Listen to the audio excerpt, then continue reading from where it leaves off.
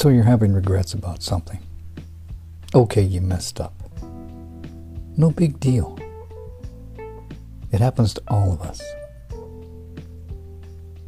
But the sooner you get back to it, the better. Don't wait. Stop beating yourself up about it.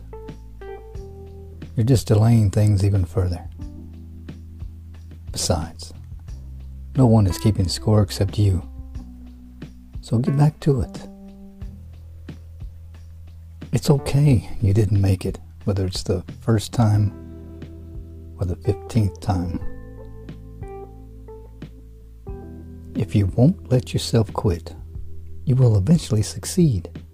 I promise you that. But you will never win if you don't get back into the race. And just because you failed doesn't make you a failure. Don't let regret stop you from what you want. Regret is your enemy. But you know what? If you are having regrets, it tells me something.